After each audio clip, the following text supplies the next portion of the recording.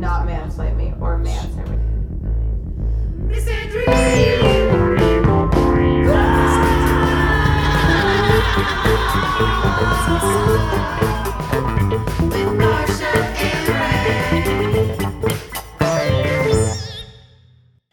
Hello and welcome back to Misandry with Marsha and Ray.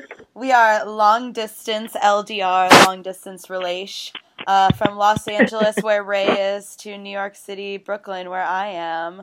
I had somebody ask me again about the opening song, and I put it behind the scenes on our Instagram about it getting made because I went to my friend John Langdon, and he's like this super musically talented guy, and he's in a band with our other friend Mike Gilliland, also very talented, super musically talented.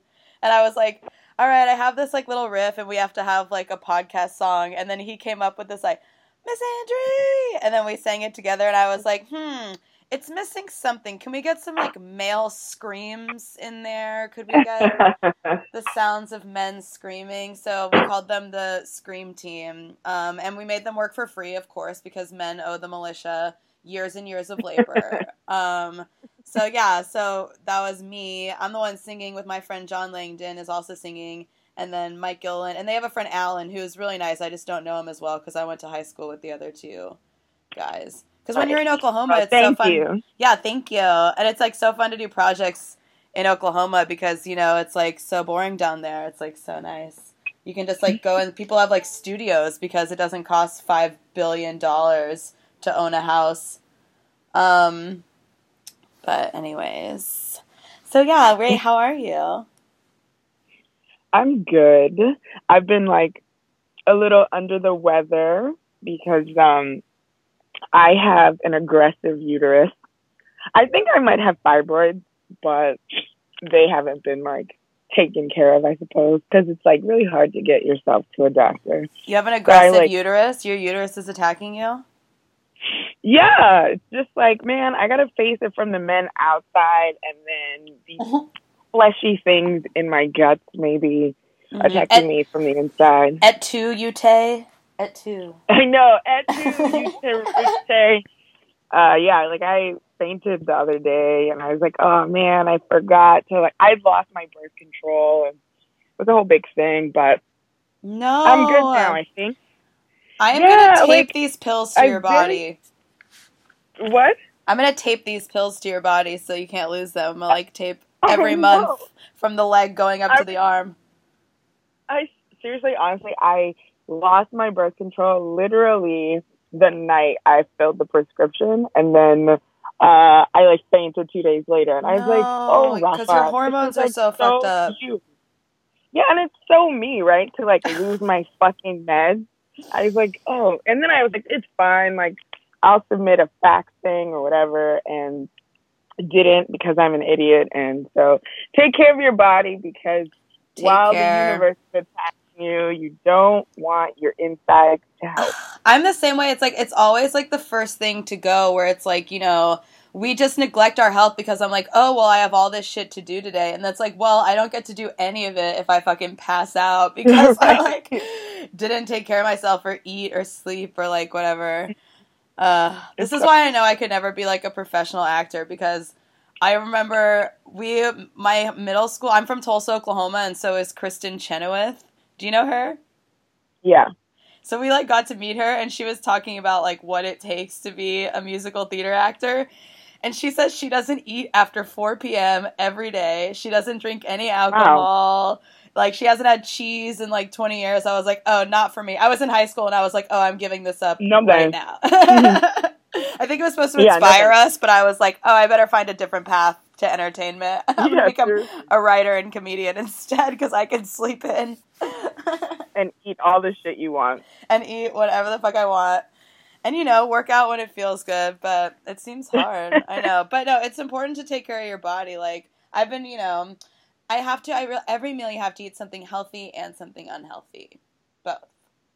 Oh, I just do the eating the unhealthy stuff. You can eat the healthy stuff for me, though, if you want.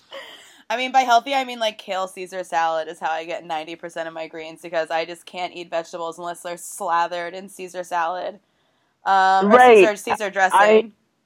I hate, and I even hate kale. I really hate it so much. It tastes so nasty. It's so chewy. Yeah. I don't get why people love it. I get it, an attack on kale. No offense to kale lovers out there, but No, I only like it when it's covered in Caesar. But when it is covered in Caesar, I can eat all of it. But anyways, a lot going on in the world of our secret militia shadow government. I mean, for those of you just joining us, we created this podcast because Ray and I formed a militia of women in the woods to sort of, I guess, plan a coup. Is that how you would say it? Yeah. We're taking down the patriarchy. Yeah, sort of taking down the patriarchy by holing up in a bunker in the woods and planning a massive coup organized strategically among all women. Because all women are involved in a conspiracy against men. I don't know if you knew that, Ray. I know some, but, sometimes you can't trust these people. I'm on the lookout for spies, a double agent. Absolutely. We are aware, we do have a lot of male spies working for us, but again, you do always have to be wary that they could become double agents at any time. So, yep. The militia is aware, and we have made some really important amendments. For example, no sweatpants at the strip club. That's a very important amendment. No sweatpants at the strip club. That's a good one. Our scientists are working on a lot. For example, I'm creating a sound that only women can hear, which is going to be just huge for our army. But yeah, a lot going on. We do like to start off with a Crush Men Monday. And this week I think we have to crush Tony Robbins. Yeah, we have to demolish him. Tony Robbins, I mean, it's funny because I was really inspired by that Not Your Guru movie because I was also equally inspired by I don't know if you're watching the Rajneeshi cult on the documentary Wild Wild West on Netflix. I just finished it this morning. Oh my God, I finished it. I mean, it was crazy how long I had sympathy for the Rajneeshi and even still do. Like, it was a good documentary because, like, nobody's right. It's like everybody's wrong. Yeah. But I have some sympathy for them. Obviously, they did some horrendous things, but I don't know. All of it seemed to start with some hideous bigotry on the part of those people from Oregon, and then the Bhagwan becoming like a woman hater as soon as she had the balls to leave him. It was pretty crazy. Oh yes, I mean Osho, where he's addicted to, spoiler alert by the way, but he's addicted to nitrous and takes Valium. It's like, oh yeah, I guess I would be a guru too. I would be zen as fuck. Just a steady diet of uppers and downers. And I loved all the people. I loved the all red thing. My favorite moment in the whole documentary is when they built that mall and they're browsing through the mall and it's all red clothes. Like, how at that moment do you not take a step back and be like, oh, okay, no, for sure I am in a cult. Going on? Okay, yeah, no, I see it now. I can see it. But that lawyer, too, still seems pretty into it. Because I realize, like, that lawyer, it's like, I see the appeal of cults. Like, I understand why Scientology gets people. Like, because it takes people, gives them a community, and he was basically like a superstar because he was, like, this straight-laced guy who wanted to be a part of them. And he had, like, 3 wives and, like... But also, a part they didn't include in the documentary is this woman wrote afterwards, like, that part where they filmed them having, like, that crazy, like, they're all naked and, like, beating each other and, like... Mm-hmm. So apparently this woman was like, yeah, I mean, I joined the Rajneeshi and it just resulted in, like, men beating the shit out of me. Like, they would go into these, like, sessions and, like, the women, like... what are you going to do? Like, these dudes, they said it was, like, animalistic, but it's like, no, you're just letting men beat the shit out of women. Good God. But, yeah, so there's, like, parts they didn't show in the movie, I think, to try and make it so that everybody was kind of, like, fucked up. And, Sheena, I mean, wow, I can't believe they let her work with old people. It's like, she's going to smother somebody in their sleep. I thought she was, I found her quite savvy. Oh, for sure. She's really good at presenting her case because when she's crying, I'm like, girl, I feel you. She is good. I mean, it's like, she's like, you can tell she's like one of these liars, but she like believes every lie very, very thoroughly. Yeah. You know, she convinces Yeah, herself. totally. And I like that she was like, no, fuck no. Like, he was gonna like, I wonder if he really was gonna kill himself or if that whole thing was fake. Oh, that whole bury the lethal injection. Yes, I love the Australian woman because I've been so perfectioning my Australian accent where she's like, yes, and then I stabbed the needle in his leg, and I was like, oh my god, what am I doing? that turned like Irish at the end, but you've heard my Australian Bachelor character, right? I keep doing it everywhere now, but... No. Oh, you've never heard? Across the country much. Oh my god, I thought I told it before you left. Wow. Well, I have my only character is The Bachelor if he was Australian. You watch The Bachelor, right? No, that's actually the one reality show I don't like. I mean, it's terrible. I only watched one season. It was with the most boring guy, that guy Ben. He was just so boring. It was crazy. It's a terrible show. But yeah, so this is The Bachelor if he was Australian. He just goes, hello, my name's Mitch, and I'm the Bachelor. Yeah, and that's it? That's all you do? He just goes, yeah, it's pretty great being the Bachelor. It's pretty great. No. That's a pretty good accent, Marsha. Thank you. I like the way, because I love that show, The Slap, so I love the way they're like, no. They say no's with what is R's. The Slap? I know. But wait, we were talking about Tony Robbins. Oh, The Slap? It was a show. Oh my god. It was this crazy show that they did in Australia, and then they brought it to America for one season, where the entire premise is this whole family's at a barbecue, and like someone not in the family slaps one of the kids in the family for like attacking the other kids. And they make a whole series out of like, I don't know, like one family sues the other. It's crazy. But it's called The Slap. I love it. I wanted to make like a parody called Slaps, where it's just like a bunch of people getting slapped every episode. But that sounds really crazy. Anyways, wait, how did we get... We were talking about Tony Robbins, and I'm kind of stoned and have just been tangenting. But it's a Sunday afternoon in beautiful Los Angeles, where I am as well. We were talking about Tony Robbins, and then you mentioned gurus and started going on about the Rajneeshi. Oh, well, yeah. Anyways, what did you think of the Tony Robbins thing? How crazy? Well, it was really crazy because, like, let's say you're the kind of person who takes a guy like Tony Robbins seriously. First of all, he's saying that women who come forward about sexual assault and, sexual harassment are trying to use that to make themselves significant, which is astounding to me. Yeah, that's what he said. He said people are using the Me Too movement to try and make themselves significant, and if you're a woman who's doing that, that's wrong. That's how he started it. Yeah. And so that's astounding because the idea that you think that women gain significance by coming forward about sexual assault is crazy. And the fact that you think that women who do become significant, quote unquote, aren't met with sort of this righteous, it's not actually righteous, but this like aggressive anger, like the kind he displayed when that woman was talking to him it's really crazy.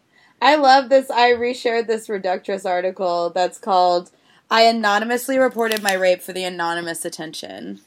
Because it's like, seriously, like, why? A woman can come forward completely anonymously, and it's like, oh, she's a coward, like, whatever. She's just, like, facelessly accusing these men. And then a woman puts her name on it, and she's only doing it for attention. It's like, give me a fucking break. You can't win for losing. You can't. Yeah, so he like, does that, and then a woman in the audience gets up and basically is like, dude, you're wrong about the Me Too movement. One wonders what she was doing there in the first place, but I will withhold judgment. Mm-hmm. And, but then she basically calls him out. She's like, you're wrong. And I don't even remember what he says, really. He told some story about how he knows a CEO who didn't hire a well-qualified woman for a position because she was too attractive and he thought it was risky, which is his friend admitting to him that he discriminated against a woman and that's illegal. Exactly. But also, like, They still But blame the also women in that situation. They're like, if only women had never accused men of sexual harassment, that hot woman would have had her job. Like, how does your and mind it's go like, there? but also like, what's wrong with you that you can't not be around a woman who's attractive? Like, you're not trying to fuck your male coworkers that are good looking, so No, why they've never can't, been taught that their sexual urges are something they should control. right, exactly. So I was just like, the logic in that is poor. This is a CEO who's not even responsible enough to not try to fuck his coworker, and you're comfortable with him running a company. Crazy. That's insanity. I know. Apparently his team tried to get on PR control, like, immediately and, like, knew it was going to be bad. It's like, yeah, you said the stupidest shit ever and you thought you would get away with it. What did his team try to do? I feel these men it's interesting because their world is really changing fast where we can respond to them. And that's also, we have this whole generation of women coming up where, you know, we knew we were going to get jobs. We knew that maybe we wanted to get married, but we had other things we wanted to do, you know. There's been like 2-3 generations of women like that slowly now, you know, and they still think that they can talk down to us the same way it was when we didn't feel that we had the voice together. And it's like they don't want to acknowledge that feminism has added up at this point. It's just, I don't know. Sorry, I'm eating, listeners. I apologize. I'm just really starving. It just seems weird to me that he like felt comfortable. Like he thought he was righteous in this. Oh, because women, that's why you won't get hired. Like that it was going to come out of his mouth and sound good to the people in the audience. I mean, like no one in his own audience took his side. And when this woman tried to correct him, she was met with applause, you know, but he was like trying to rile his fan base up and nobody said anything, you know? That's kind of nice, you know? Yeah, it was nice. But then he started trying to physically intimidate this woman, like walking her backward and trying to silence her by using his size. And if I remember correctly from the movie Shallow Hal, he's a pretty big guy, right? Yeah. He's huge. He's like 6 foot something. Yeah, he was like literally physically, like he was like in the jungle, like stalking her down, like pushing her back. Like, and this woman was trying to push back on him. But what were you be thinking in that moment? Like, yes, this is, everyone's going to think that I'm doing the good thing here, to be physically shoving this woman down. But if you watch the documentary about him, he does weird shit. Like he told this one woman that she was unhappy because like her dude wasn't a man. And then he made the dude stand up and roar like a lion. And then where's Tony Robbins from? Is he American? I think he is American. Yeah, I'm pretty sure. He had a like bad childhood, and like I forget what it was like, but he's been doing this for so long, and he starts every morning off where he jumps into a full ice bath, like one that like covers his whole body, and then he like gets out of it. I just like it's just living. It's just too intense, you know. I feel that being engaged is important in life, but I also feel that you don't have to be that engaged. He's from North Hollywood, California, for sure. For sure. Oh. Well, it just didn't seem like a very intelligent move on the part of somebody who needs to be in tune with speaking so publicly and speaking so much about like self-improvement and self-help. For him to so publicly like defend abusers, it was just even if he like believed that stuff, it just seemed like such a poor choice in the moment, you know? I know. Well, you would think someone so full of creating an image would be careful about maintaining it. That's what's crazy. It's like they go against their best interests in this like desperate grasp to keep women silent and men in control and men sexually subjugating them. Like, why are you so invested in this system of masculinity where you can only be a man if women are like in fear of you and feel like they need to be silent?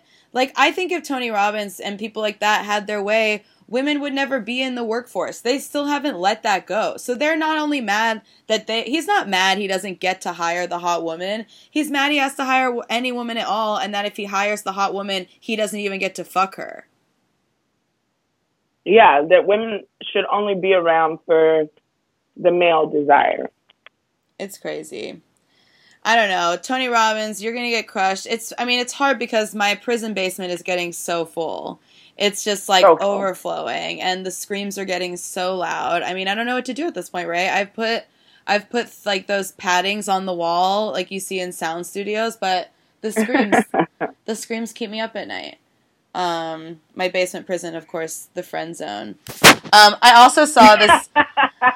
I saw this study that was interesting, where it said the Arizona State study. What's that?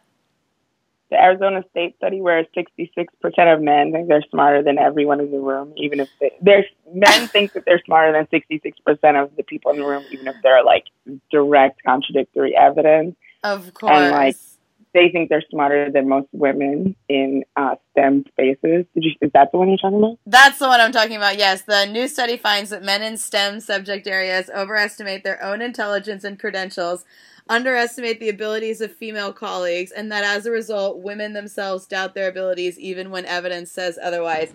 This week in no fucking shit. Like, glad you're reporting it, but like, it's just crazy because it's like, yeah, STEM, how about every other area too? Like, they want to act like it's so prolific when they find out that certain sectors are discriminating against women. It's like, you all are. You all are. Like, it's crazy. Yeah. I got in... Go ahead. No, go ahead. It's just crazy because it's like,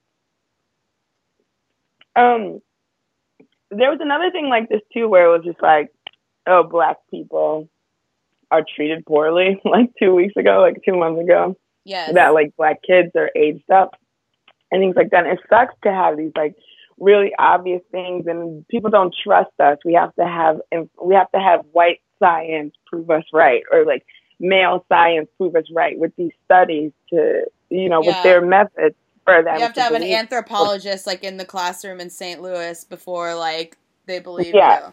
Because no one believes our sort of information or our expressions of our experiences, which is like very frustrating because I experienced that deeply in my like daily life, where like you tell people things and they don't trust you, but end up arriving at the same place you do too late.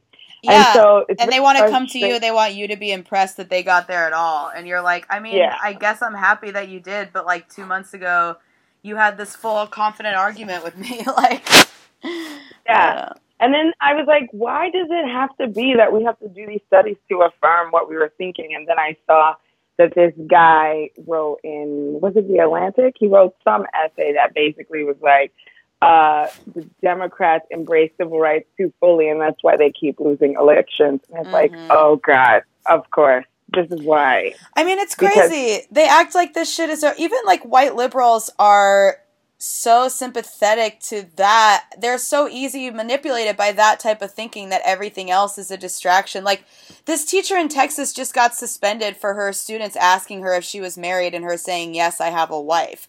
And then you want to be like, you guys, we can't focus on these divisive issues. It's like, Jesus. It's not divisive. If your case is that you want for economic equality, a woman being suspended from her work because of her personal life, that's an economic issue.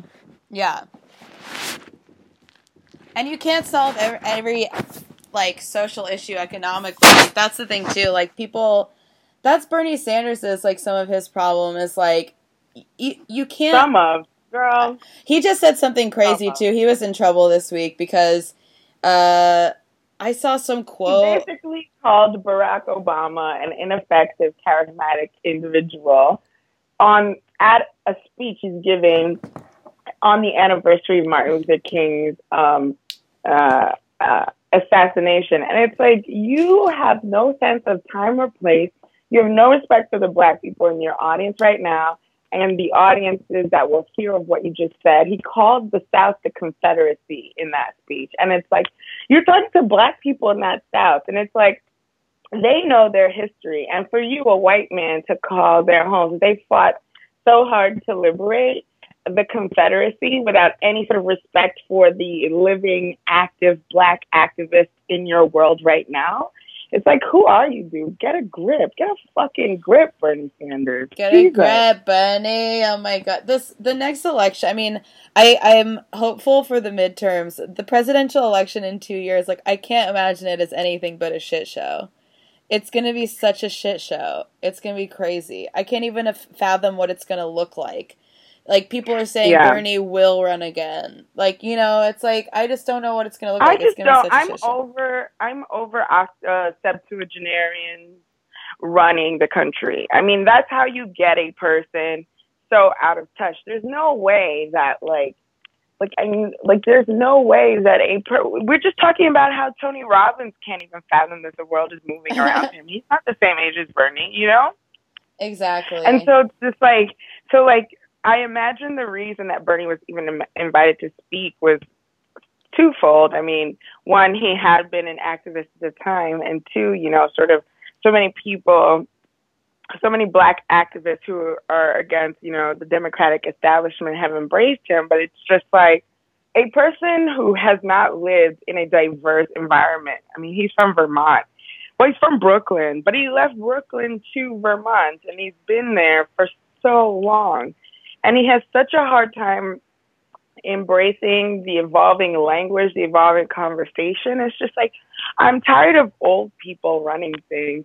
And that just speaks to the failure of our political system, wherein you have to have enough money to run for any significant office. And that requires years of accumulating wealth in these very sort of lofty, out of touch positions. Oh, yeah. And yeah, so, my dad worked, like, on Capitol Hill, and he, like, always wanted to be a politician.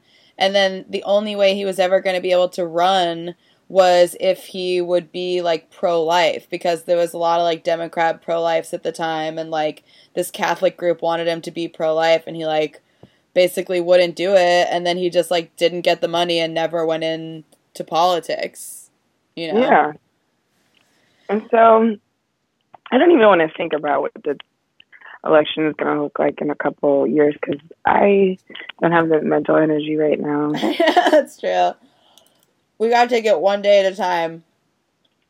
Oh, speaking of, though, like, those Parkland kids are hilarious. Yeah. And Laura Ingraham got fucked up.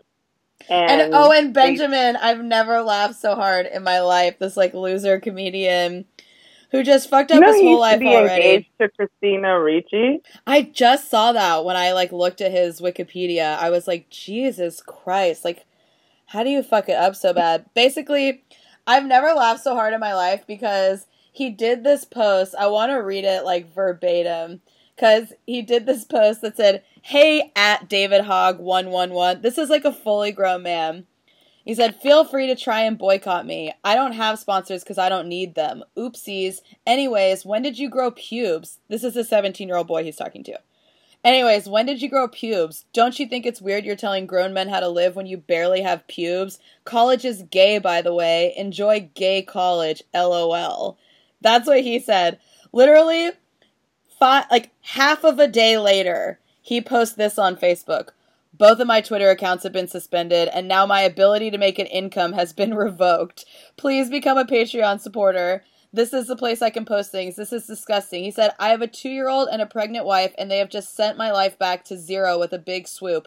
I've worked tirelessly for the last 5 months building my online ability to make a living, and it's all gone. You will be next. Fight it now."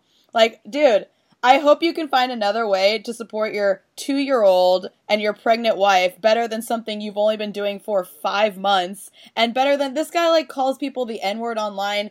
He got suspended from Twitter for the first time because he said it would be funny if Sean King was a slave. And then he did this whole free speech, like, he was like, "Oh, I guess I can't even make a joke about being a slave." It's like, you know, almost like that Artie Lang thing, like, this confusion over what is free speech is driving me nuts. Yeah. All these people.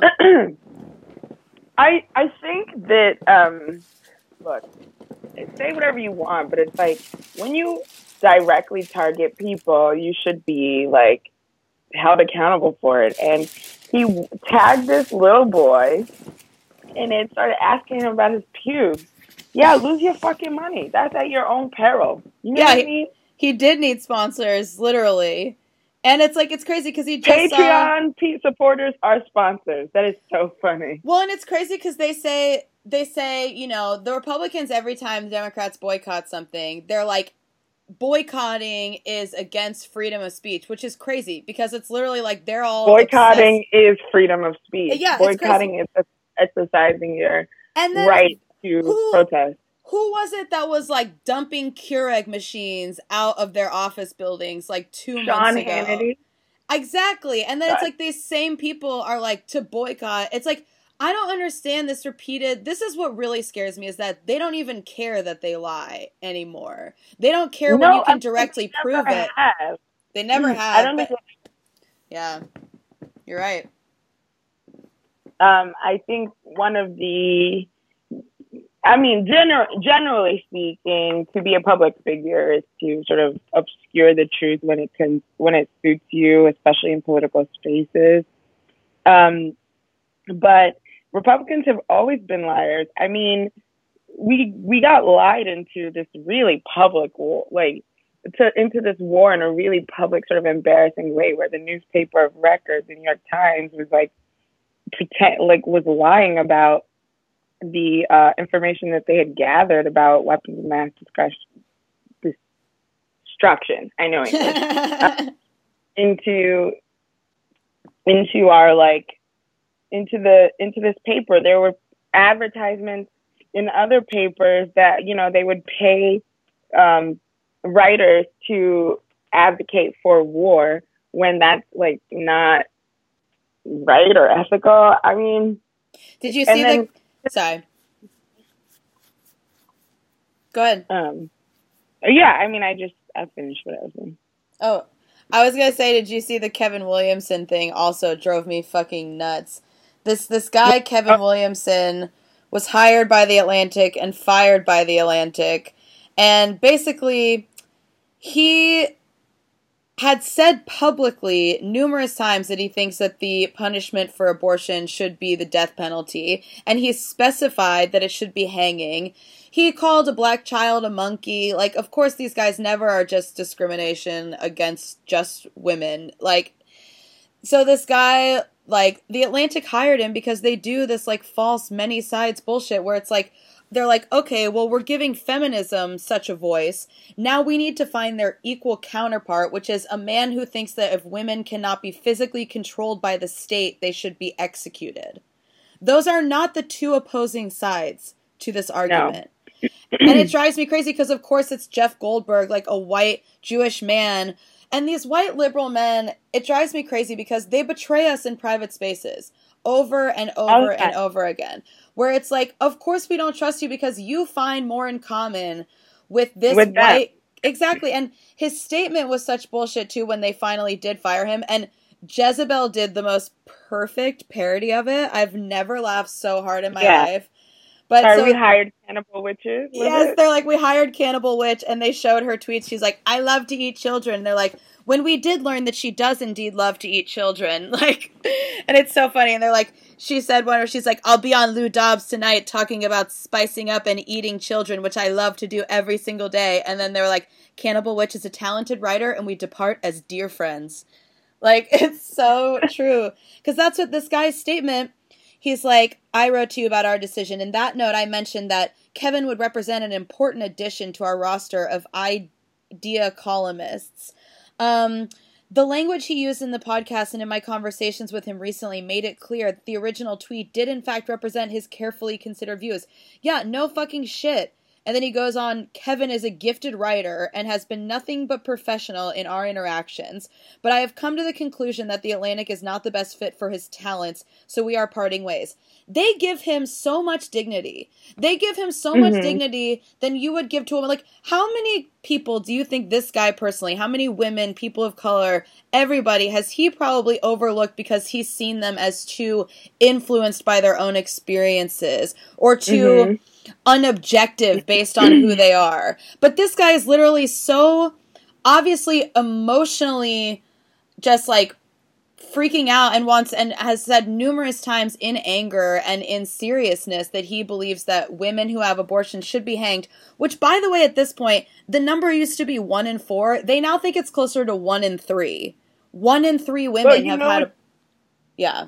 But also what's funny is like he when to speak to your like emotional argument, there was when he got fired, I kept seeing these tweets like he feels strongly about this issue because his mother chose not to abort. Roe v. Wade had just been legalized and his mother was a teen mother. And I was like, well, if that's she chose not an emotional response, I don't know what is. Exactly. It's just, and they go on, it's like, okay, you believe he's a professional and you believe his opinions are valid, but when we're arguing about abortion, when abortion was illegal, it's not that women stopped having abortions because they would go to extreme means. If you are in a situation in life where you cannot have that baby, or if you are in a medical situation where you cannot have that baby and you don't have time to do weeks worth of paperwork and be approved by a slow working government, how do these people who argue for small government argue for abortion? Or for anti-abortion laws, because it literally. Well, the issue is that they think that a cluster of cells is a life. That's the issue, and I don't think you're going to move people off of that. But we've gotten to the point where it's been decided legally that is not a life, and it is part of a woman's body that she has the choice of which to do. But also, none of those people are in favor of the proactive things that prevent abortion, like. Yes, because they're not making like rational sort of condoms prevent abortion. Sexual education prevents abortion, but they don't do that. It's about the moral punishing women for behaving immorally. Exactly. Ultimately. And someone posted on Twitter too, it won't stop at abortion. If they turn over Roe v. Wade and they make abortion illegal, they aren't going to stop there. That's just the beginning. I mean, it's like they want to exert ultimate control. And there is never any stopping point with that. If they get control over your womb, they get control over your medical decisions. They get control over how you treat your ovarian cancer. I mean, it's like, it's fucking bullshit. And I just hate it too because it's like, good luck hiring the next guy to represent the very important viewpoint that feminism's opposite is that women should not exist unless their decisions can be, I mean, if you get killed in a car accident and you are not an organ donor and someone wants your organ, they still don't give that person your organ. That's your decision. Even if you are staunchly against abortion and you think it's wrong, it still doesn't make sense to me how you could think that it's not up to the person who is carrying the cells in their body, or even because again, they don't regard it as just cells. They regard it as a life that deserves priority over the woman who's carrying it. Right, because that's a very American viewpoint too. Like I was reading about how in other cultures, the mother's life is more valuable because she's an actual grown person. She's a fully formed person. And so it's like when it comes there's a cultural thing where it comes between saving the baby and the mother. In America, you're supposed to save the baby. If it's during childbirth, it's like he's the innocent one. We're obsessed with this idea of purity. And, and the mother, as great as she was, she died so that her baby could survive. But in other cultures, it's like they sort of see it as the mother should live and go on to have another baby. Like it's just different culturally, and America's really obsessed with this idea that, you know, this newborn, innocent, you know, pure, not Yeah, unsinning. they're very invested in the potential for life rather than the life that's already here. Yes, It's exactly. very bizarre. Yeah, because they hate the life that's already here mostly. Like, I don't, and all these people too, like, they think they're so self-important. I've been talking about, like, this, everyone thinks that the apocalypse, these, like, Christians in America always think that everything is a sign of the apocalypse. And even non-Christians, we all tend to do it in a way. It's why we like these dystopian sort of films and books. But we think that in some ways because our ego can't handle the idea that the world actually just continues after we're gone. So these Christians always think that they're going to be, America is the promised land and it's all going to end here, you know? And it's like, that's why I don't even think they're scared that Trump's going to nuke us. They're like, well, that's what Jesus wants. Yeah, they have a nihilistic sort of viewpoint and they get rewarded by rapture afterward. And so I think their lack of concern for other people that don't work toward helping them bring about their agenda, which seems kind of contradictory because if it was inevitable, it'd come anyway. But they're obsessed with the rapturing and, you know, sort of being taken away from the rest of us. And it's like, well, if you're so convinced that that's how it's going to turn out, why don't you let it take its natural course? Rather than, like, set up, like, God don't need your help to set up the world for him to destroy it. You know what I mean? Oh my God. I feel like that's just like what I would love. Just like, listen, God doesn't need your help. If the apocalypse is coming, I think he's got it. He's got it. She, yes. Although God is a man because so much is fucked up. I feel like a woman could have done it better, you know? So I do unfortunately have to believe that God is a man. And a part of me hopes that, like, Satan's a woman and hell is actually good and it's just had bad PR. That's what it sounds like if you read most things. If you think about it, like, all the Jews are down there, all the gays are down there, you know, to white Christians, everyone else is down there. It's great. Yeah. What else is going on with you? Not much. I mean, I've just been, I don't know, trying not to get, like, so super depressed about the world that we're living in. Because, here's the thing. So Cardi B just announced that she's pregnant. And she just released her album on... It's so good. Have you listened to it? No, I haven't had the chance yet. Oh, love her. But, like, so she has announced her pregnancy, and it's been fascinating to watch everyone's response to her announcement. You know, sort of people being like, that's a bad move, and, you know, but you don't get to say anything about it because her body, her choice, et cetera, et cetera. And I just find it fascinating how women's bodies are just up for public debate in a way that most men's will never be. Yes, exactly. It's always just like, and women play a part in it too, and that's why they think it's not misogyny, but it very much is. Like, it just always is. Women's bodies are always unquestionably okay to be talked about. At work, I've had men say the most ridiculous things about famous women and other women's bodies to me. It's like, why do you think this is appropriate? Like, it's just, it just sucks. And, you know, like, she's decided she wants a kid and she's happy about it. And I just think it sucks that there's not, it sucks that that's the knee-jerk reaction, to correct her, to tell her why she's making a bad decision, et cetera, et cetera. Now, I will say that her relationship issues she has made public, and so did her partner. And, you know, I, like, personally wouldn't want to have a baby with a man who so recently and so openly cheated on me. But she's done it, and that's not the argument I'm seeing people make. I'm seeing people make the argument that she shouldn't be pregnant because her career is just about to take off.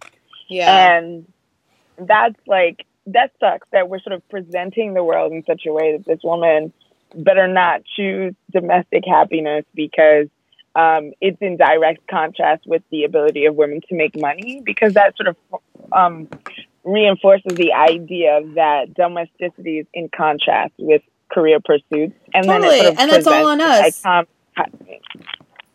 Yeah. Go ahead. I was just agreeing. Like, it's like, and they don't say the same thing with men, because it's like, they just assume the burden will be on us because, you know, the man might not take care of the kid. It's like, how is she going to be a good mom and be at work? It's like the same way he's going to be a good dad and be at work. I'm not saying that they're going to either be good parents. I'm just, you know, in general. No, but I mean, like, the fact is we sort of allow men to not be good parents or to be less involved. And we allow them to get away with all sorts of shit. There's, like, this, like, real passive, like, bullshit where it's like, you know, they act like helpless, and it's like, well, maybe if you learned to do the dishes you'd be able to, but you just know that women are going to get frustrated enough and just do it for you. Or like, you know, daddy daycare, where they call it like babysitting when you're raising your child. Oh my God, that's what they did with Serena Williams' husband, where like they were like, oh, Serena Williams' husband is babysitting her kid while she's playing tennis. It's like, he's like, watching his child. Yeah. And then it was really crazy because, shit, I totally forgot what I was just about to say. Bummer. Cardi B and women's bodies always up for debate. Oh, we were talking about babysitting, watching the kids. I always do this. Listen, this is an unedited podcast, folks, so you're getting this raw and straight at you. So sometimes we forget what we're going to say, and that doesn't mean that we're not good generals. Everyone loses a train of thought at some point. Of course. But yeah, the idea that you would be babysitting your own child is astonishing, and I just wish that we kind of lived in this space where it wasn't incumbent upon us to like handle everything, and that if we decide to make career decisions, it's sort of I remember when I was working for the Department of Health in New York, the leader of our office, she was this doctor, and they were working on this electronic medical record initiative to sort of get all of New York's doctors onto electronic like records as opposed to paper ones, because they thought that they would make it easier to do research and provide patient care, etc. And so the woman who was spearheading our bureau like had gotten pregnant, had a baby, and then came back like a month after she had her child. Mm-hmm. And it was a bummer because two things were happening. One, I felt like I don't know, this is how it was received, I suppose, was that she was overcompensating, like was so worried that people wouldn't take her seriously because of her gender that she had to come back. And then there were women at the office who had also gotten pregnant who wanted to take their full maternity leave and were mad at her for setting a precedent that they felt like because she didn't, they couldn't. And it just sucks to be in that situation because she might very well just love her job so much that she wanted to come back to it very quickly. But the idea that she would have to make maternity leave decisions according to what the other women in her office wanted, because there's no way that you can win in that situation, really sucks. Yeah, and we're constantly thinking about how we're being perceived by men, and we know that they compare us to each other, so then we internalize that, and we know, because we understand from like almost a survivalistic point, oh, okay, she didn't do it so that the other women wouldn't be able to get their maternity leave, but it does set a precedent when one woman does something, because you know that whether privately or to your face, when it comes time to your promotion or whatever, it's like, well, we know it's not because you're a woman, because Brenda didn't take her whole maternity leave, and we know she's a team player. And it's like, well, what about the men who took a 3-week vacation for no fucking reason to play golf? Why aren't they in your office? You know, it's like, there's different values put on shit, and it's hard. Both my parents worked, and they made it work because my dad carried a very equal weight, and that's rare. You know, like, it should be expected. Yeah, I don't know. It sucks being a girl sometimes, you know? It does. That's why we started a matriarchy. Yeah, we need to figure out how to make this take a lot faster than it has been because I'm getting tired. It's true. I went on this like WNYC show to talk. It hasn't aired yet, but to talk about the Facebook stuff and Facebook censorship. And now it's so funny because now the whole world hates Mark Zuckerberg. It's like I feel like I'm like a hipster. Like, yeah, did you hate Mark Zuckerberg's early censorship? Because I've actually hated it for a full year and a half. Thanks. You know, have you listened to his early stuff? Because I did. He banned me first, but so I went to like talk to them, and it just sucks because I was telling them how we started this podcast, you know, to sort of cut to the point where anytime like women want to talk about feminism, dudes always want to call them bitter, say they hate men, say they're misandrous if they're smart enough to know that word, which they usually aren't.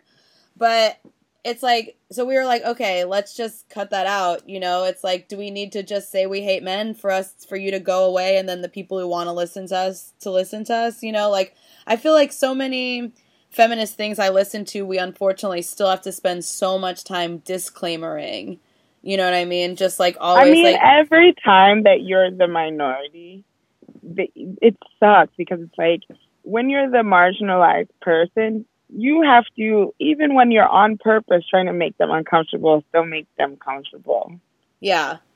Yeah. Exactly. And when you make space for them to be comfortable, they use it against you later. I mean, it was fascinating watching the bastardization of Martin Luther King's legacy this whole week. It was just incredible to see how this one person who had a very tactical, clever solution, and it wasn't nonviolence work, it was shame them into being embarrassed of how poorly they're treating you. Mm-hmm. But to have his strategy be like bastardized by all these people who just want other people to shut up. Like, can you imagine Paul Ryan writing a whole message thanking MLK when he just tried to take healthcare from all of the impoverished people in the country? Yeah. And thinking that at all Martin Luther King would be on board with anything he does, that you would feel comfortable opening your mouth to say that you support this man. It's just really, really crazy. And so what I found is whenever like white people of a certain ilk, you know, praise MLK, they basically are praising his willingness to make them comfortable and not call them the piece of shit they actually were when he was fighting their racism. And that's exactly the opposite of what he did, but they're too unwise or like willfully obfuscating to recognize that they are existing contradictorily. That's what I wonder is like, are they unwise or are they willfully like, is it both or is it one or the other? Because it's like, it seems like such purposeful gaslighting where they don't want you to draw the very clear and very noticeable connections between what was going on then and what's going on now. Because America never had that break from our past. We never had that, oh, we used to be Nazis, we apologize for that. You know, well, we never... So there's that, I don't know if you told me you didn't listen, but in one of Chappelle's specials, he talks about how South Africa got it right for the most part, that they're going to eventually do better than we do because they had a Truth and Reconciliation Commission, and America never has, and that's so true. Yeah, and so they still want to. It's always been about changing. I mean, one thing that Americans have always done is we adapt, and in their sick, hateful way, they've adapted and changed this racism, and I think they're almost like surprised that we've caught up with them with the internet and that we've adapted these new movements and continued to adapt along with them to fight. But it seems like this really purposeful gaslighting where it's like, you know, they want you to think that I mean, it's crazy. You have Jeff Sessions, the people who hired Jeff Sessions posting MLK.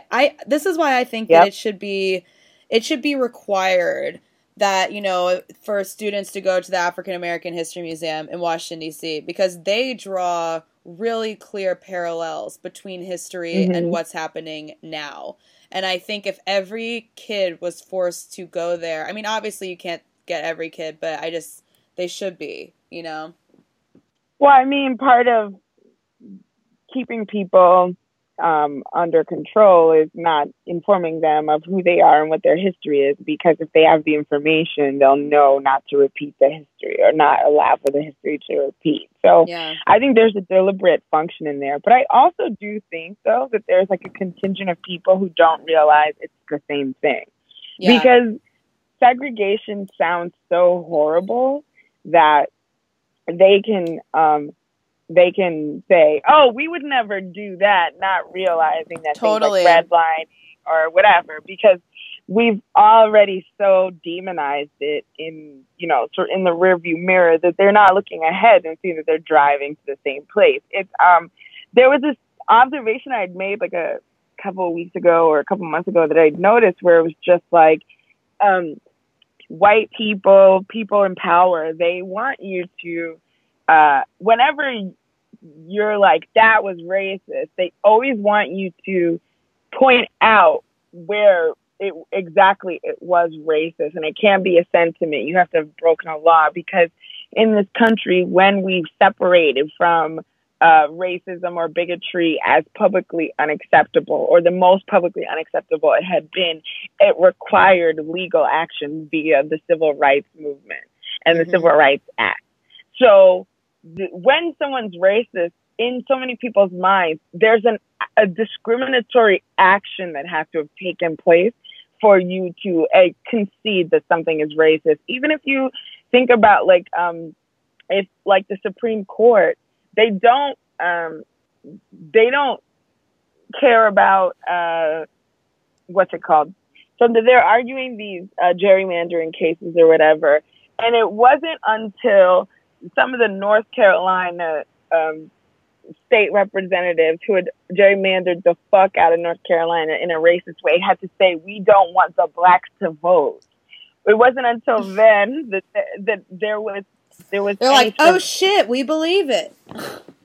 Yeah, it's like you have to state explicitly that it is your intent to discriminate, because de facto discrimination doesn't count for nearly as much as de jure does.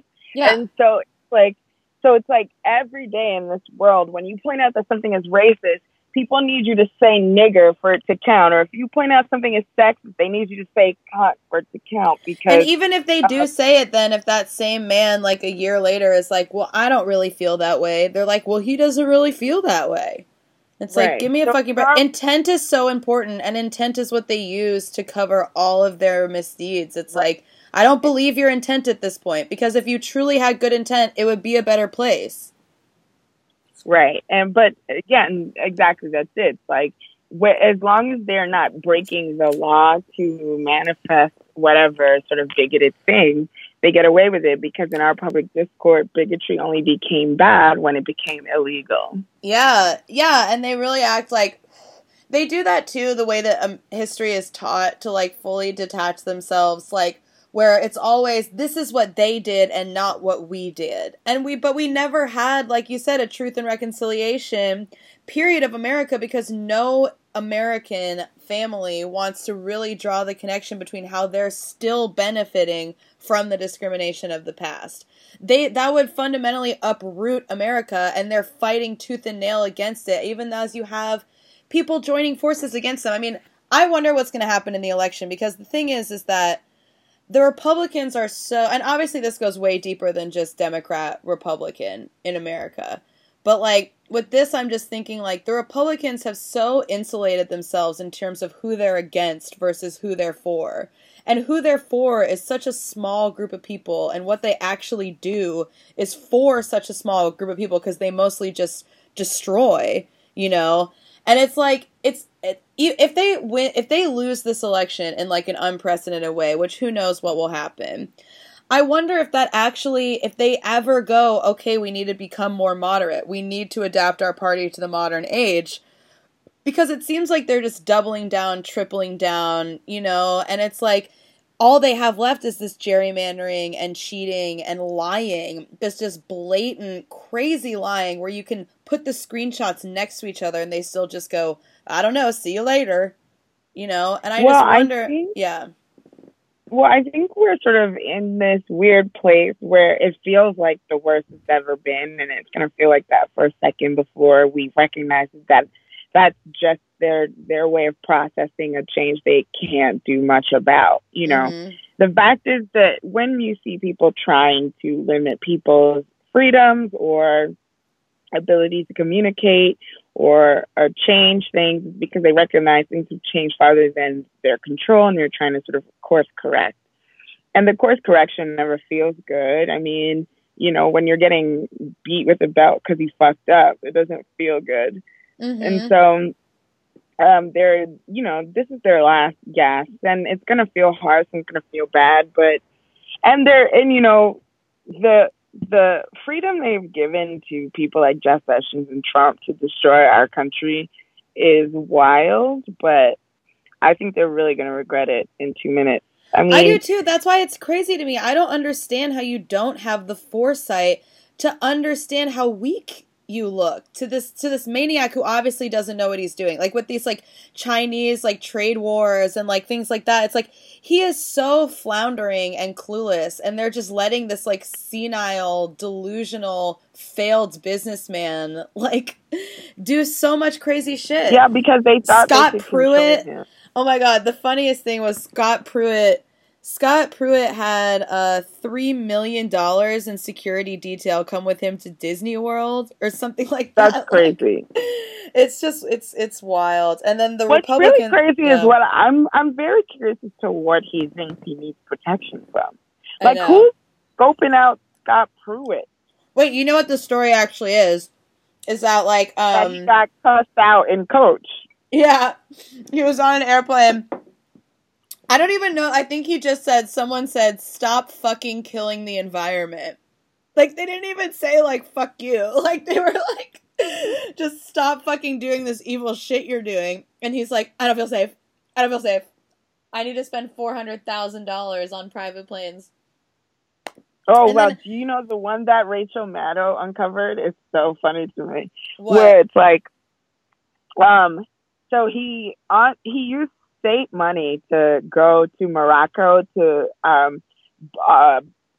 like petition the Moroccan government, I think, to use liquid natural gas corporations in America. Wow. So like he's clearly lobbying on behalf of his friends and things like that. But what they did was they used American money, the taxpayer dollars, to fly to Paris on a trip with a layover to Morocco, first class, mind you. Then they went to Paris. They did their layover for one night. Apparently, they missed their 10:30 a.m. flight, so they stayed in Paris for another night before they went to Morocco. And one of the people who was there with him was this aide of his, who had been being paid full time for 3 months, and she had not showed up once to work. Right? Like, yeah, he lobbied for huge pay raises for these like two women. And then some other woman, this is a completely different person, she did not show up to work for 3 months and was still getting full-time salary. And then I looked at the picture of the woman. I was like, oh, he's fucking her. Because she somehow managed to get on the trip to Morocco, where they laid over in Paris for 2 nights, when she hadn't done any work for the 3 months prior.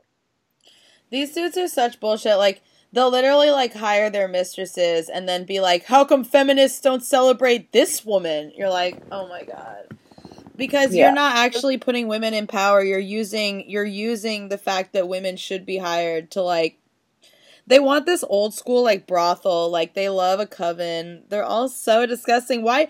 And you know what makes me sick? Like, why I hate that, like, the Atlantic shit and just, like, all of this boys club stuff is, like, I hate how these guys really see these dudes as professional. They would trust Scott Pruitt with, like, an investment more than, like, a female investor, even if they disagreed with his politics. And even though he would be stupider about it. Even though he's more likely to use your money on, like, a fucking strip club because you know that certain men can't be controlled. But you're still more willing to trust him than a woman, than, like, It's just crazy to me. It's like, we have to be so much more responsible, and they even make jokes about how we're more responsible and how we fucking are responsible for their lives too, and then they still don't trust us in a professional setting, even though it's crazy. Even though the stereotype is that women are more organized. That we're smarter, that we work hard, that they know it.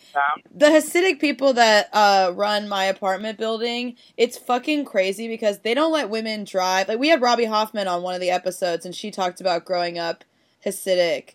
And all of the women that work for him are these, like, 18-year-old Hasidic women, because in their community, they understand that the women are smart, and they, like, educate them and have them do all the work, and then don't let them drive, and, like... It just drives me crazy. And then once they have, like, babies, you know, they just, like, keep them at home. But, you know, the thing is, how are we going to liberate them all, Ray, across the world? You have to make the matriarchy, like, a full world order. Yeah. You think, you know that saying, it's like, we give a man a fish, he eats for one day. Give a man teach a man a fish. He can, then, yeah. So what we're going to do is, give a woman a sword, she'll kill for one day. But teach a woman swordry. Does that make sense? I don't know. Swordsmanship, maybe? Yeah. I think there's a fancier term. Swordswomanship, yes. And it's like, also, we need some sort of mental check, because we can't solve it with violence. If we've learned anything from men, we've realized that, you know, they're so obsessed with violence, and obviously that hasn't worked out for them. So I wonder, I mean... mind control, I guess I should get my scientists on that. You know, I always say that every person, living or dead, should be a woman. So if we could turn everybody into a woman, and then I don't know what we'd do sexually, some of us, but we'd have to figure that out. There's a lot of nuance here in terms of how we're gonna shift this into the matriarchy. Yeah. You know what else is crazy? Is these Oklahoma teacher strikes going on right now. Mm-hmm. Have you seen those, like the videos? I mean, it's just crazy for me because I'm from Oklahoma, and it was always almost like a sick joke about how little they get paid, and I always knew it was low, but I didn't even, I knew a lot of my teachers had second jobs, and I didn't even put that together. Like, I saw one of my teachers waitressing, like, it is kind of, like, weird, you know, and you feel bad because you're like, this is my teacher. Like, she works, like, 55 hours a week for schools, gets paid less than these fucking city council people in Tulsa who work 4 days a week, like 4 hours a day. And this guy on CNN, this Oklahoma teacher, showed his paycheck. And it's a monthly salary. And after medical and, like, taxes, he basically was taking home $1,000 a month. That's wild. $1,000 a month. I mean, Oklahoma is cheap. Oklahoma is not that cheap. That's fucking crazy. You have to have a second job to support yourself if that's the case. Like, that's how much I made when I lived in Oklahoma and I bagged groceries. But also, don't you guys have a lot of oil money? There's so much oil money. None of it is spent on teachers. But now, the thing is with Oklahoma, the oil money is becoming desperate because there is an oil boom in, like, the 20s. They drilled almost all the fucking oil. Now they're fracking. Now there are man-made earthquakes in Oklahoma. My friend told me it snowed the other day, and it was snowing, and then there was a fracking earthquake. But the governor, Mary Fallon, who's, like, this disgusting, evil person, she's not running again, so I think just feels completely untouchable. And she went on the news saying she's like, well, you know, it sort of feels like I'm dealing with a teenager who wants a new car. And it's like, these teachers can't afford to eat. It's bananas. They get paid like $22,000 less than most of the teachers around the country. Yep. And Mary Fallon, her history is insane. Like, whenever gay marriage was legalized, she temporarily took away all of the benefits from the National Guard, all of the marriage benefits from the Oklahoma National Guard, so that gay couples in the National Guard could not have them. It's this insane, absolutely insane level of evil. So with these teachers, like, she just has fought them tooth and nail against these raises. Meanwhile, she's also made it illegal to research fracking, and they're starting to have these man-made fracking earthquakes in Oklahoma. Isn't that crazy that you would legislate against information? That's insane. Wild. That's where you're blatantly and openly calling your constituents stupid when you say they shouldn't have information because if they're armed with information, then they can stop you. So you're admitting that your success requires the lack of intelligence on the part of the people who you are ostensibly representing. It's crazy. Disgusting. That's wild. It's crazy. Like the Republicans in Oklahoma, because the thing is, so many Oklahomans vote Republican. I wonder, because even local elections in Oklahoma have flipped blue that you wouldn't expect. And yeah, I remember there was that woman who won last year. Yeah. And Tulsa has been, Tulsa has had Democratic mayors, but Oklahoma City is apparently even more liberal than Tulsa at this point. Like, Mary Fallon, has been elected twice, and it really is just staggering to me because she is so disgusting. And what's really crazy about these teacher strikes is that, you had the Kentucky teacher strike, West Virginia. It was West Virginia, right? And then that, inspired so many other teachers. And in Oklahoma, I was wondering if they were there's in Kentucky, too. They're doing Kentucky as well. Because in Oklahoma, the thing is unions are unheard of. There are unions, obviously, but I remember when I was bagging groceries at this company that I think folded called Wild Oats. I think they got bought out by Whole Foods, but they told us, that you would get fired if they even heard you talking about organizing a union. And so that's how Oklahoma is. Unions are seen as, communism. So to have all of these teachers coming together and to have the Congress, Oklahoma State Congress acting like nothing's happening. This one representative posted this video and then immediately deleted it where it was, him being until these teachers start protesting in a more polite manner.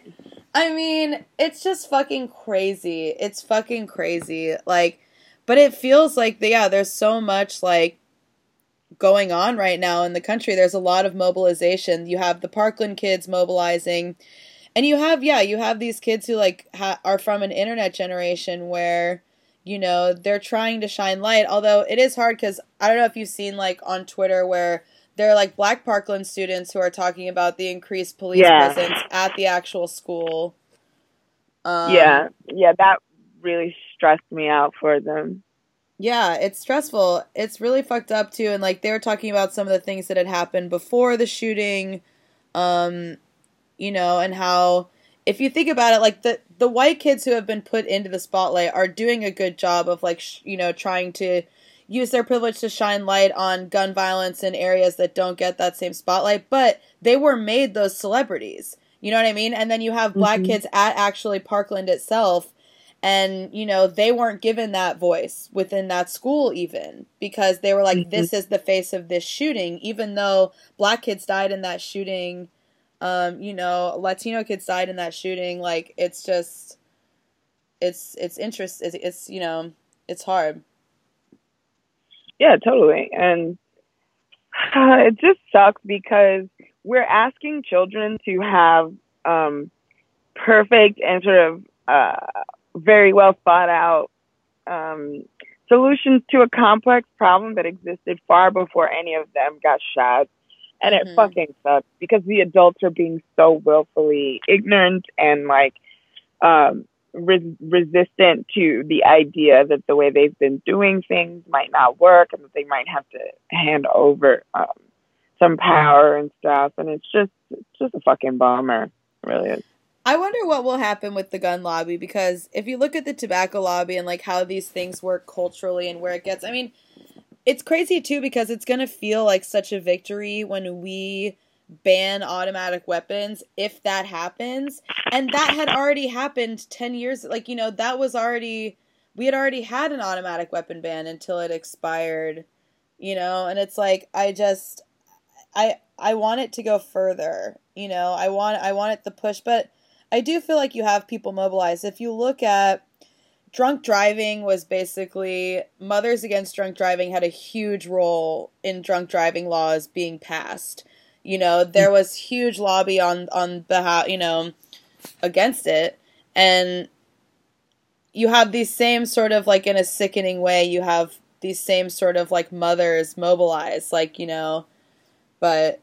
Yeah, It's but just I wonder if that's different only because the gun rights people have successfully sort of made the right to shoot a fundamentally American thing, whereas drunk driving wasn't quite that. You're right. You're right. Shooting is such like a staple. Yeah. Yeah. So like that, it's a different fight. It won't be as easy, I don't think. That's what it is too. It's so true. It's like guns are so intrinsic with American culture that it's like to separate it is like going to be such a hard, slow process. Right. But I wonder what the generations coming. I mean, you'll always have kids, but I don't get it. It's like go shoot in the woods then. Who gives a fuck? It's like I don't know. It's crazy that it's legal. Like it doesn't feel like it should be legal if you're like shooting a gun in the middle of Oregon, you know. But they do. And it's just, I don't have a solution. I just know that something must change, and I hope it will. I hope so, too. And I know that Mary Fallon, I will lock you in my basement prison, the friend zone, as well, because when the coup comes, you will be treated and classified as a man. Same with Betsy DeVos, you know, Dana Loesch. I always say, I wonder if Betsy DeVos and Dana Loesch, like, meet up to just have, like, quiet, sad, in the dark lunch. You know, just, like, to be, like, the two women who work in that, like, world, just, like, we hate us. No, I think Dana Loesch is more empowered than Betsy is. Dana's not stupid. Betsy is a dumb motherfucker. No, Dana just wants to be famous, yeah. Yeah, Dana she's a thirst bucket. I want to watch that Beats commercial. Everyone watch the Beats commercial starring Dana Loesch.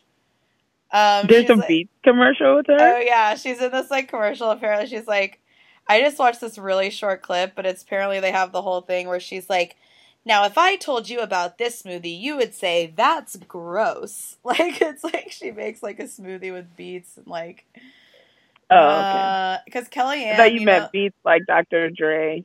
Oh, no. Sorry. That would be even funnier. But no, and then there's, Kellyanne Conway did stand up. All of these fucking people are just failed entertainers. Sarah Palin went on the Tonight Show and was like, yeah, I mean, if I didn't go into politics, I probably would have gone into acting. It's like, oh my gosh. Of course. Yeah. Well, I mean, there's so many people coming from acting into politics that I don't even know. That's true, too.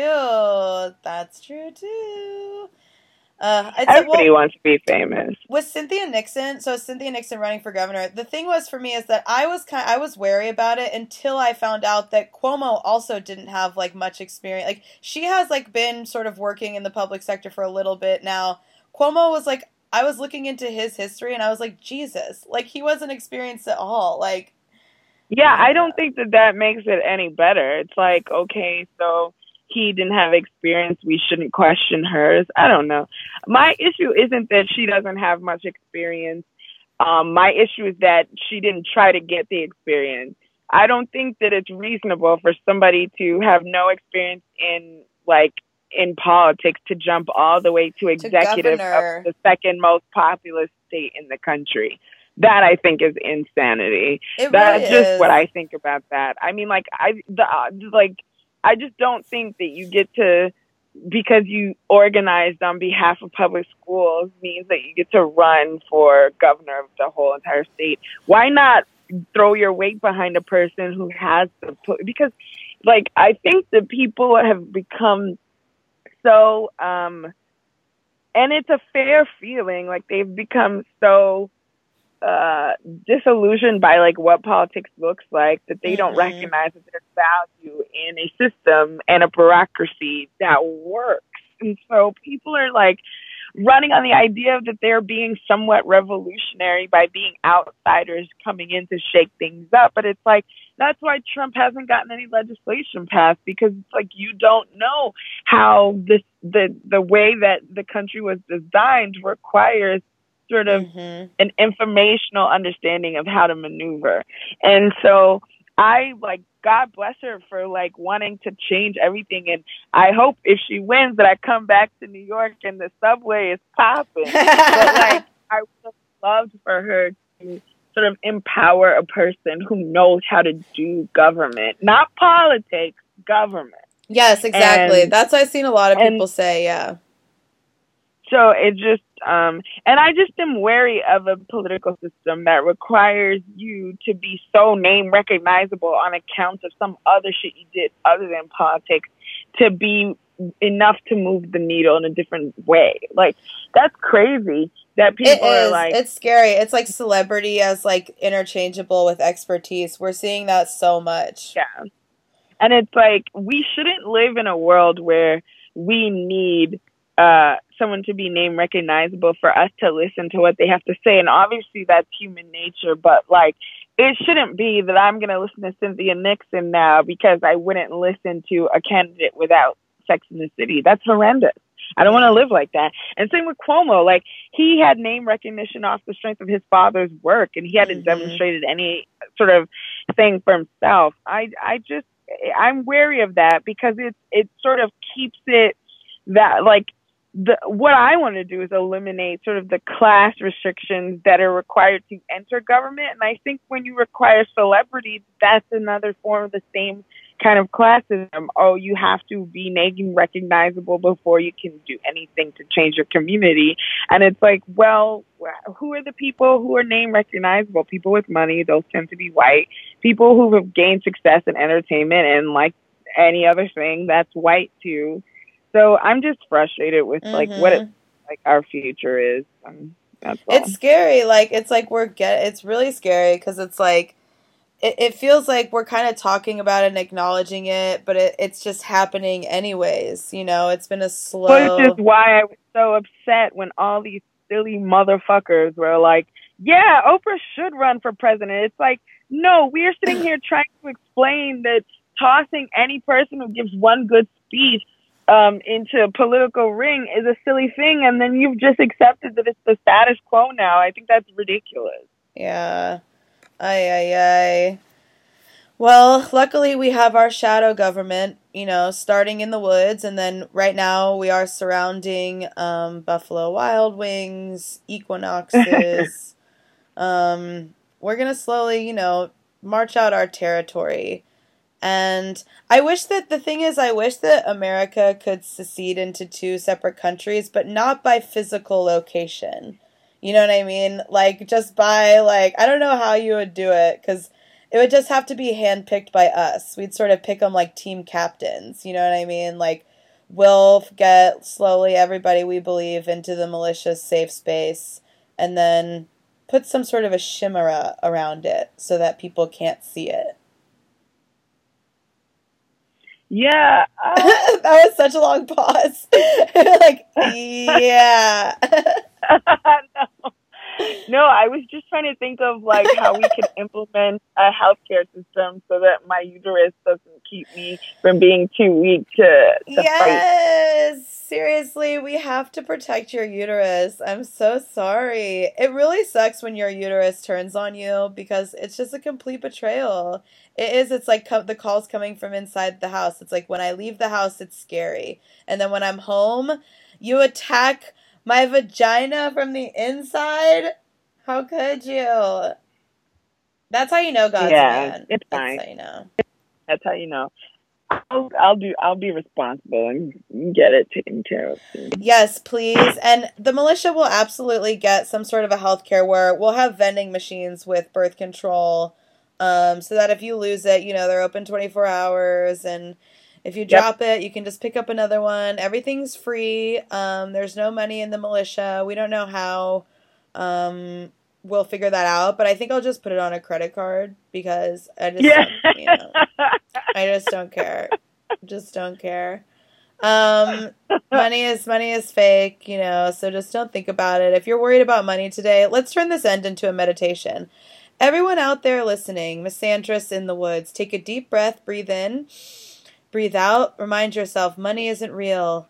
Men are all robots and they can be reprogrammed and destroyed.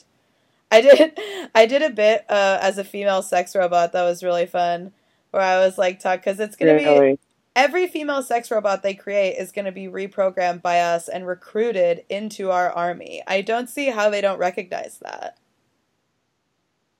Yeah, they don't realize that she's going to become sentient and be like, I don't like your cum in me anymore. Yes. I'm going to go stand up and let your cum ooze out of my box, wash off, and do my own thing. Yeah, she can connect with every single other female robot in the world in 1 second and come get your ass, Gregory. You better watch out. It's crazy, too, because it's like, I can't wait to reprogram them and then just march up on the hill, you know what I mean? Just like millions of women, all be on horseback. We'll be going into Silicon Valley, because that's what's exciting, is that when we do our march on Zuckerberg, we'll have all of these robots with us, because as we know, Silicon Valley won't hire the female engineers, so, you know, we'll have so many working for our militia. Yeah, it'll be amazing. It's really exciting. So I guess in closing, I would just say protect your uteruses. Yeah, please. You know. But seriously, if you're sick, you should go get help, and I will too. If you're sick, listen to Ray. If you're sick, go get healthy, go get help, and Ray will too. That is our promise, because we are your leaders from the bunker in the woods, and we have to stay healthy, or else how are we going to finish our coup? There's nothing sadder than a coup where the leader dies beforehand. You can't, or is too sick. Yeah, or just runs out of breath or faints on the way to the battle. We've definitely got to get in shape for the charge, you know?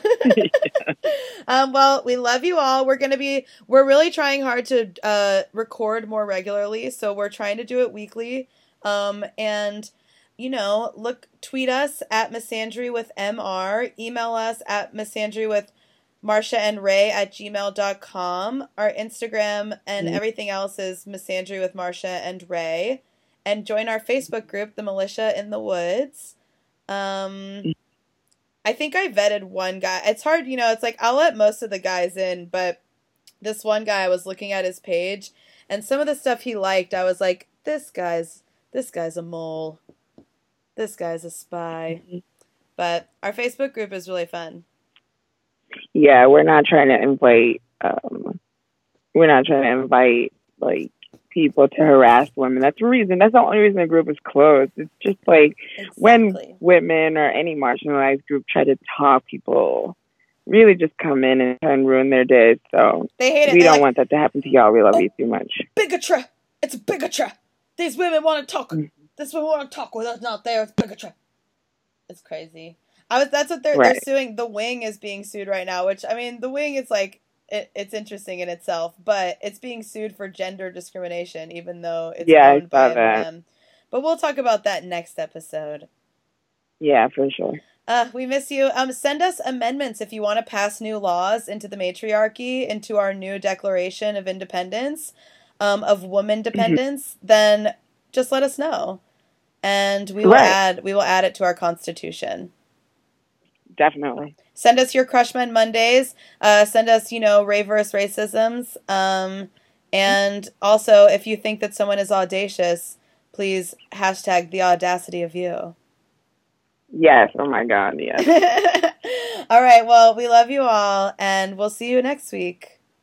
Yeah, for sure. Talk soon. Bye. Do not mansplain me or mansplain me. Misandry!